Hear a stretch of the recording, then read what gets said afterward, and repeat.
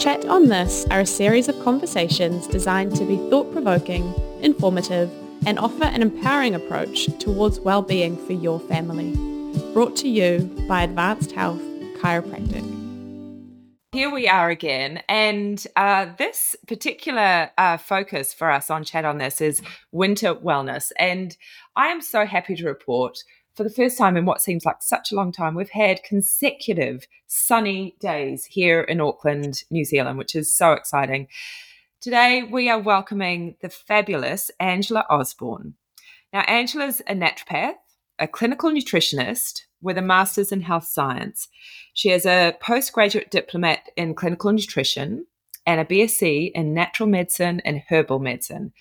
She's a certified FODMAP practitioner and functional medicine practitioner, along with a focus on nutrigenomics, which is very fascinating. And we're very excited because we're actually going to be talking with Christine Horton in a couple of weeks, which will be very good.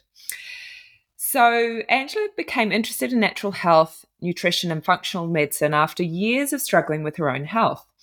Out of a determination to learn ways to improve her own health as well as her children's, and finding a passion to help others to do the same, Angela left a career as a bank manager to restudy and complete her bachelor degree in naturopathy and a postgrad in nutrition and a master's in health science. You're amazing. Your quest for knowledge is very admirable. She's currently working in clinical practice, specializing in adults and children's health, focusing on digestive disorders, diet, and lifestyle. Angela sees patients worldwide and offers private consultations online and face-to-face in her Auckland-based Central City office. Angela strongly believes all children deserve a healthy start in life and has spent many years learning about children's health under the mentorship of both Gina Wilson, who we've also had on the podcast, and other integrative pediatricians and organisations. She knows that as children grows, they have an increased susceptibility to illness from exposure to environmental toxins and nutrient deficiencies than adults. As a Mind Foundation practitioner, she focuses on pediatric disorders such as ADHD, asthma, allergies, chronic illness, fussy eating, learning delay, and digestive and behavioural disorders, recurring colds, which is what I really want to talk about, frequent ear infections, constipation, reflux, learning difficulties, rashes, bedwetting, and temper tantrums. Essentially, child health complaints can be a sign of an underlying condition, which is what I'm sure we're going to delve into today. And early treatment can have a massive impact on their ongoing development. It's such a pleasure to welcome you on to Chat on This, Angela. Thank you for taking the time. Thank you for having me. Thank you, Katie. And thank you for that wonderful big introduction. It's necessary because you have done an incredible amount of learning, obviously, in the past, and then also you've layered that upon your amazing experience with the clients that you work with. Now, I would love you to start off by telling our wonderful listeners a little bit about yourself and why you're so amazingly passionate about natural health. Where do I start? Well, I've always been naturally minded. My parents were incredibly traditional. They grew most of the food that we ate. I learned from a very young age the importance of food. However, in my late teens, like most teenagers, I rebelled and overindulged in junk food, drank a bit too much alcohol, did all those sorts of things. And when I was 19, I got really, really sick. And later I was diagnosed with Crohn's disease. This is when I was told at the time that diet had nothing to do with my symptoms and that medication was the only way to go, which, we know now things are different. And thank goodness gastroenterologists are much more knowledgeable now than they were then. But I noticed with playing with my own diet and my own environment, I could see a difference in my symptoms. But it wasn't until my youngest child was born, and he was born with ongoing health complications, that I really immersed myself in studying natural medicine and nutrition, genomics, and integrative and functional medicine. And then the more I learned, the more passionate I became, the more I saw in regards to my clients on how unique our body and everyone is. and looking at a person as a whole, not just their symptoms. And I found it's not just about healing symptoms or anything like that. It's about realigning and reconnecting and learning to listen to what our bodies are trying to tell us. And in my clinic, I see a lot of recurring infections, sleeping, behavioural issues, and children with multiple rounds of antibiotics. And majority of these problems are quite simple to fix, which sounds terrible because they have been through a big deal. But they were just resolved in a matter of weeks with proper nutritional support and treatment of the underlying cause. I love that. Yeah. So it's very empowering, particularly as a parent, to know that you have more control than perhaps you realise with regards to your children's health. The predominant focus, it seems, is that, our health is the consequence of our environment.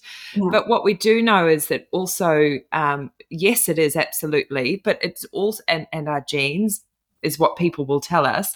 But there's so much that we can do to help build that healthy immune response so that our children can thrive. Now, something many children, as we're in our winter months in the Southern Hemisphere, and infants really struggle, particularly at this time of year, during our winter months, with these recurrent colds and illnesses, and ear infections tend to come up as well. Why do you think this is? The reason for this is our younger children seem to get more colds, earaches, and other infections than adults because their immune system and their microbiomes are still developing. The children's immune systems have had less exposure to a lot of the pathogens, making them more susceptible to illness. And during winter, children also have an increased rate of strep infections, such as strep throat. And the bacteria that are responsible for the strep infections thrive in the colder and the drier environments. The other reasons children struggle more is that bacteria and viruses enter the body through their nose, mouth, and eyes. And as you know, with any children, they're always rubbing their eyes, they're picking their nose, and they're having that constant hand-to-mouth contact, which increases the rate of exposure. That's exactly right. And, logically, one would think, well, we need to avoid all of those things and try and, if you like, wrap our children up in cotton wool. But what we know is that actually that exposure is what helps develop that maturing of that immune system. I'm sure you're going to get into that actually. So why is it that we do experience more of these illnesses over the winter months? You have touched on that, but let's explore that a little bit further. So from a holistic perspective, it's really central to view why the illness is worse in the winter. There are many factors that can be the cause of that. They include stress, lack of sleep, emotional well-being, and they all have an impact on our immune system.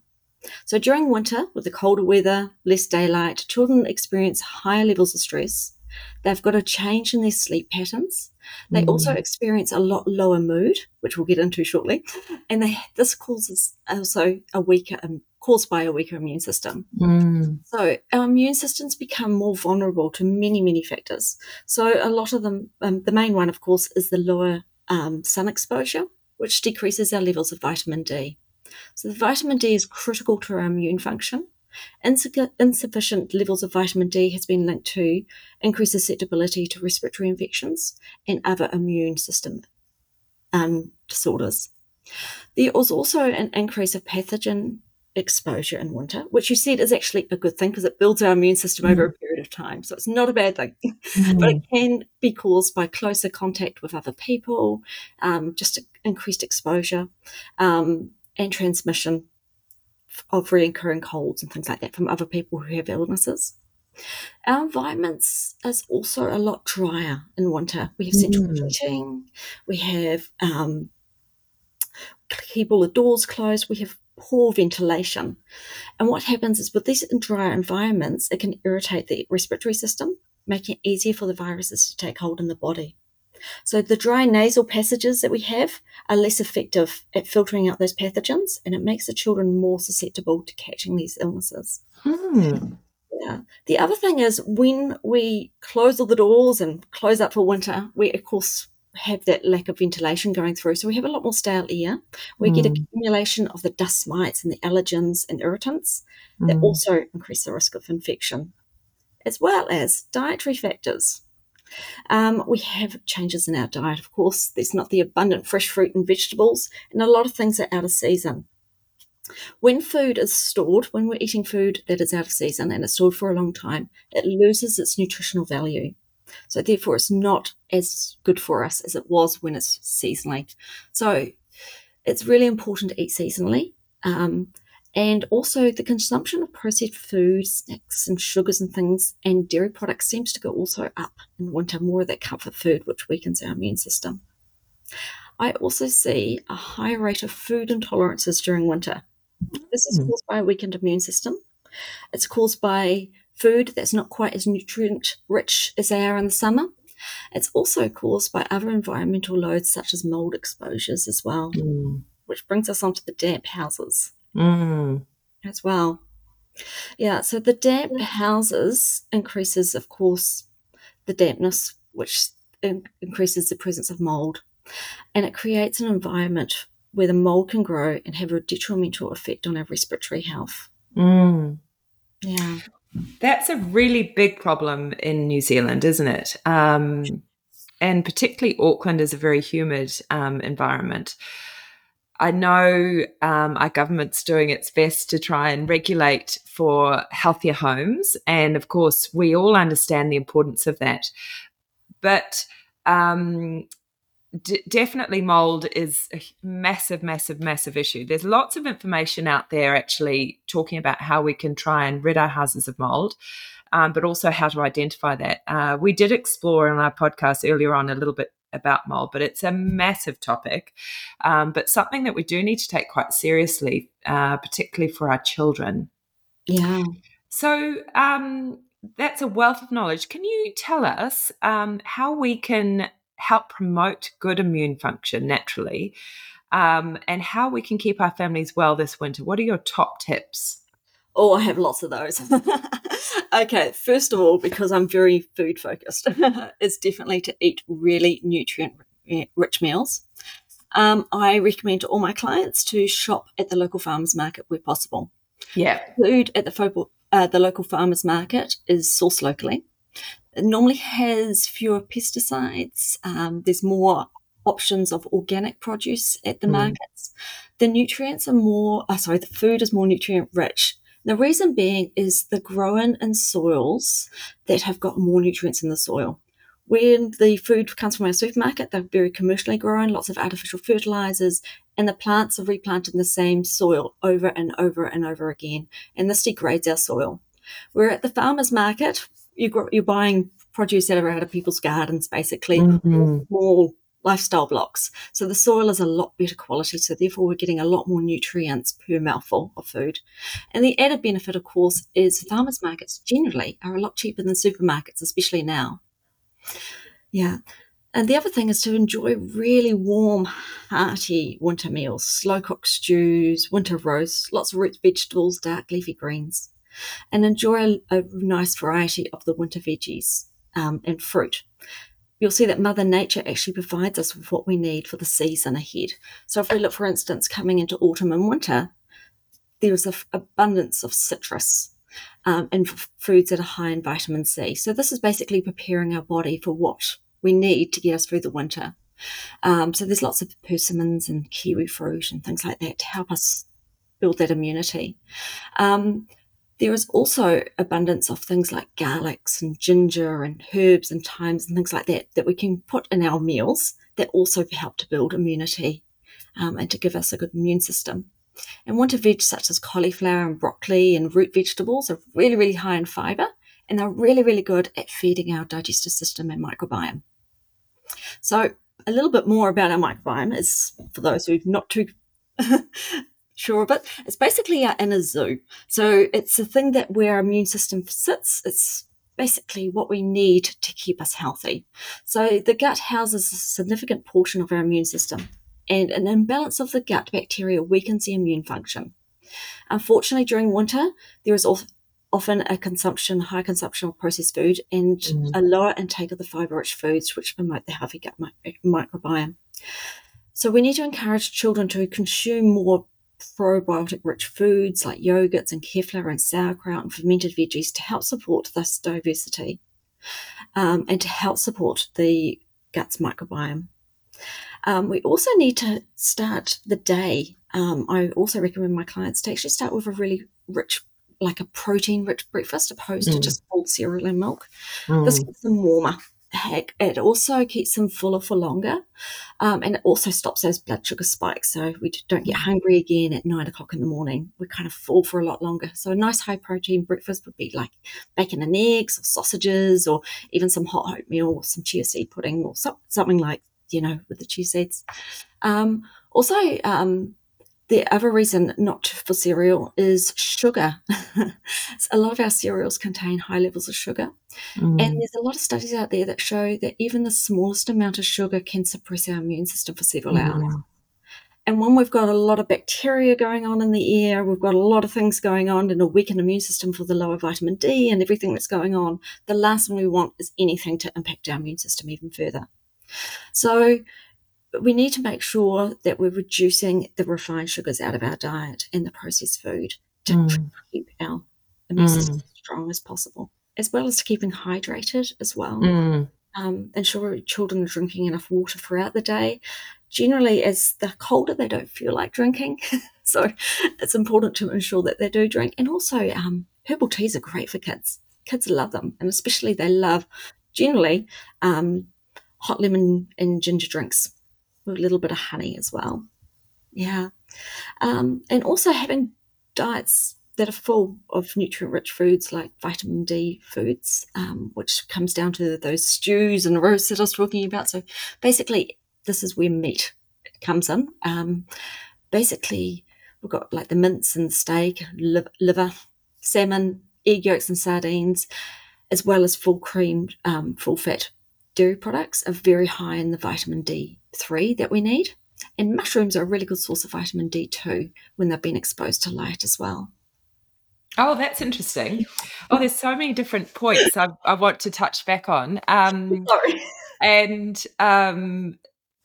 so first of all, one food, I love the idea of having our lovely slow cooked meals over winter months, and it's a very nice, nourishing, easy, digestible way of getting our nutrients in, with a lot of those prebiotics, those onions and garlics and gingers and things. Bone broth is another thing that has become very popular, which I'm very pleased to see. I have to say I'm not always making my own bone broth. I know I should, but it does take time. But there are some really good commercially produced bone broths in the market now. There is one, and I just wonder whether you have an opinion, that is actually a dehydrated bone broth that you can buy readily at the supermarket. Do you have an opinion on a dehydrated bone broth over a liquid, ready from the crock pot, as it were? I prefer, if you can get the liquid, it's definitely, I prefer that over the powdered. I actually do have a nice recipe for bone broth that you make in the slow cooker on my website. You can buy it commercially made as well as a liquid from certain supermarkets and farrows. But when time is tight, and of course a lot of people, can't be at home cooking bone broth every day and things like that, the powdered bone broth is a really, really good substitute to have. And it's really good. It's something that adults can take to work and have in their office and just put a teaspoon and have some bone broth. And it's really good just to add to existing recipes, to add as extra flavour as well. And it's got a little bit of collagen. It's got everything going on in there. So it's a really, really good thing to do. And it's really simple to actually make into a soup. So you just add a bit of bone broth, add some chopped veggies, add some noodles or whatever you're wanting to do, and suddenly you've got a soup. Beautiful. Much better than the prepackaged soup. Which contains lots and lots of additives and lots of nasties, in fact. More nasties than good. Goodness, I know. It's such a trick, actually. A lot of our health foods are touted as being healthy, but we do have to be those label warriors and just really look at what has been added into that food. We will, if that's all right with your permission, we'll add in the bone broth link on the show notes, because that is something that will encourage our people to help, because it does help build that beautiful immunity. Now, something a little bit off off topic slightly, is you talked beautifully about soil quality. And the fact that if our soils are depleted, we're not necessarily getting the nutrients that we should from our foods. Something popped into my inbox somehow yesterday, and it was national, as in the government, talking about if they get voted in, one of the areas of legislation they would really like to bring in effect is the end the effective ban on gene editing and gene modification in New Zealand, and to create a dedicated regulator to ensure safe and ethical use of biodiversity. Now, I don't know a lot about this, but from a fundamental conceptual point of view, when I first read that, I wasn't going to read the email, but my curiosity got the better of me, and I thought, on first read, I was like, absolutely, I don't think that is the way forward, that we need to be very mindful, and I am talking personally now, of, genetically modified foods, because of the impact they may have on our evolving biodiversity and our gut health. However, as I read forward, what I understand, or one of their points that they speak to, is that if we have genetic modification, the upside of that may be that we have to use less fertilizers and pesticides and sprays. And that suddenly pricked my interest, because I thought, well, that sounds good, but is it? And I don't know. What are your views on this? I am very against genetically modified foods. We don't know what the implications are long term. It's like a lot of things that are coming out. We just don't have the research there.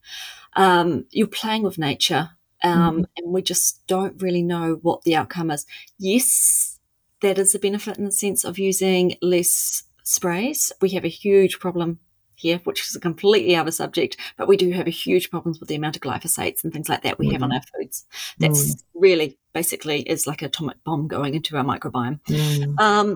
So yeah, it's a really, really difficult one. In a perfect world, we'd all go back to organic gardening and growing our own and things like that. But unfortunately, that is not realistic. And that's where I do love the farmers markets, because a lot of people are doing that for us. Yeah.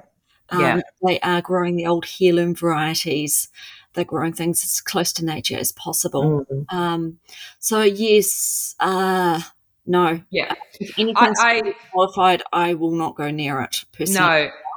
And I think from my point of view, and again, I'm not as educated in this area as obviously as you are, but in a simplistic view, what we do know about our gut and about our human biology is that it evolves very, very, very slowly. Okay. And so a lot of these changes that we're introducing across the board are things that the body and its evolution haven't quite caught up with. Yeah. So when we start to tamper with things such as food, which is what we need in order to thrive with regards to health and well-being, we do need to be mindful that perhaps on face value, it looks like it's a wonderful health and imbibing thing, but maybe our body isn't equipped yet to process that modification. No. And this is where the study of epigenomics comes in, which you will learn more in your future podcasts. But basically, it's the environment that turns these things on and off. And when we're playing with our food, I think there's a higher risk of these things to be turned on, these particular genes that we have inherited, which normally wouldn't in certain circumstances. So we will, I think, see more levels of disease and more levels of illness when we start playing with nature. Yes. Yeah. So my philosophy is eat as close to basically as your grandparents did as possible. I actually did my thesis in a lot of work around the current processing of food and how that affects epigenetics and the disease and the progression. And it was quite fascinating to see the amount of healthy food in the supermarket, which has been touted as healthy, again, with a lot of genetically ingredients and a lot of chemicals and things like that. Yes, it's a big rabbit hole that you can go down, and absolutely, we really do need to start reading labels and being aware of what we are putting in our mouths. Absolutely. Yeah. Absolutely. Well, it has been an absolute delight, Angela. Thank you so much for taking the time. We look forward to speaking with you again sometime in the future. And I know that your amazing advice and your top tips will help us as a community live a much happier, healthier winter. So thank you very much. Thank you.